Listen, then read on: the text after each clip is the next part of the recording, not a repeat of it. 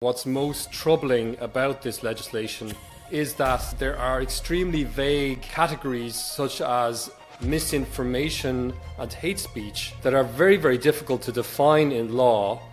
So this opens the door to a form of arbitrary bureaucratic power over the platforms. What will be the impact of the European Union's sweeping new rules for big tech? Not just on Europe, but also on America.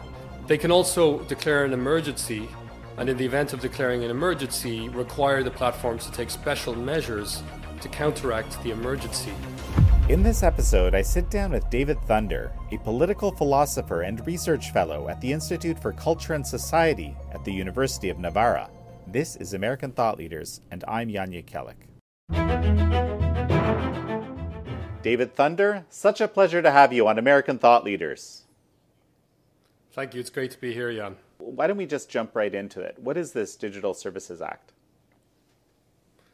Well, the Digital Services Act is a piece of legislation that just went through the European Parliament recently, and it actually is concerned with the regulation of online platforms such as Twitter, YouTube, Facebook, TikTok, and so on. It gives the European Commission oversight over these platforms, and they can actually undertake a kind of review of the platform's policies and regulations over the previous year. And if the platform has not been in compliance with their requirements, these platforms can be fined a massive amount, billions and billions of dollars. Whenever a government wants to make the case for having more power, we should be very suspicious.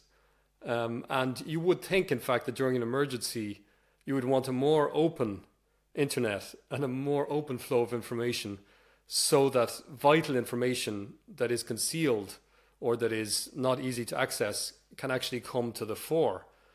You would not think that the opposite, that in fact shutting down information is the best thing you can do to manage an emergency.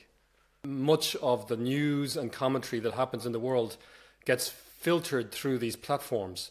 So even though they're private platforms, they act as public forums. And that's a very important point to make, that they do have a public function in our democracies. And so any form of oversight of these platforms by, say, the European Commission is something that I think people who care about democracy should be concerned about. And of course, nobody would object to them taking down child pornography. That's not the issue. The issue with this legislation is that there are extremely vague categories such as misinformation and hate speech that are very, very difficult to define in law, that the auditors of Twitter or other platforms, the people who are auditing them on a regular basis, have to take these categories into account and decide whether the platforms have sufficiently enforced rules against disinformation and hate speech.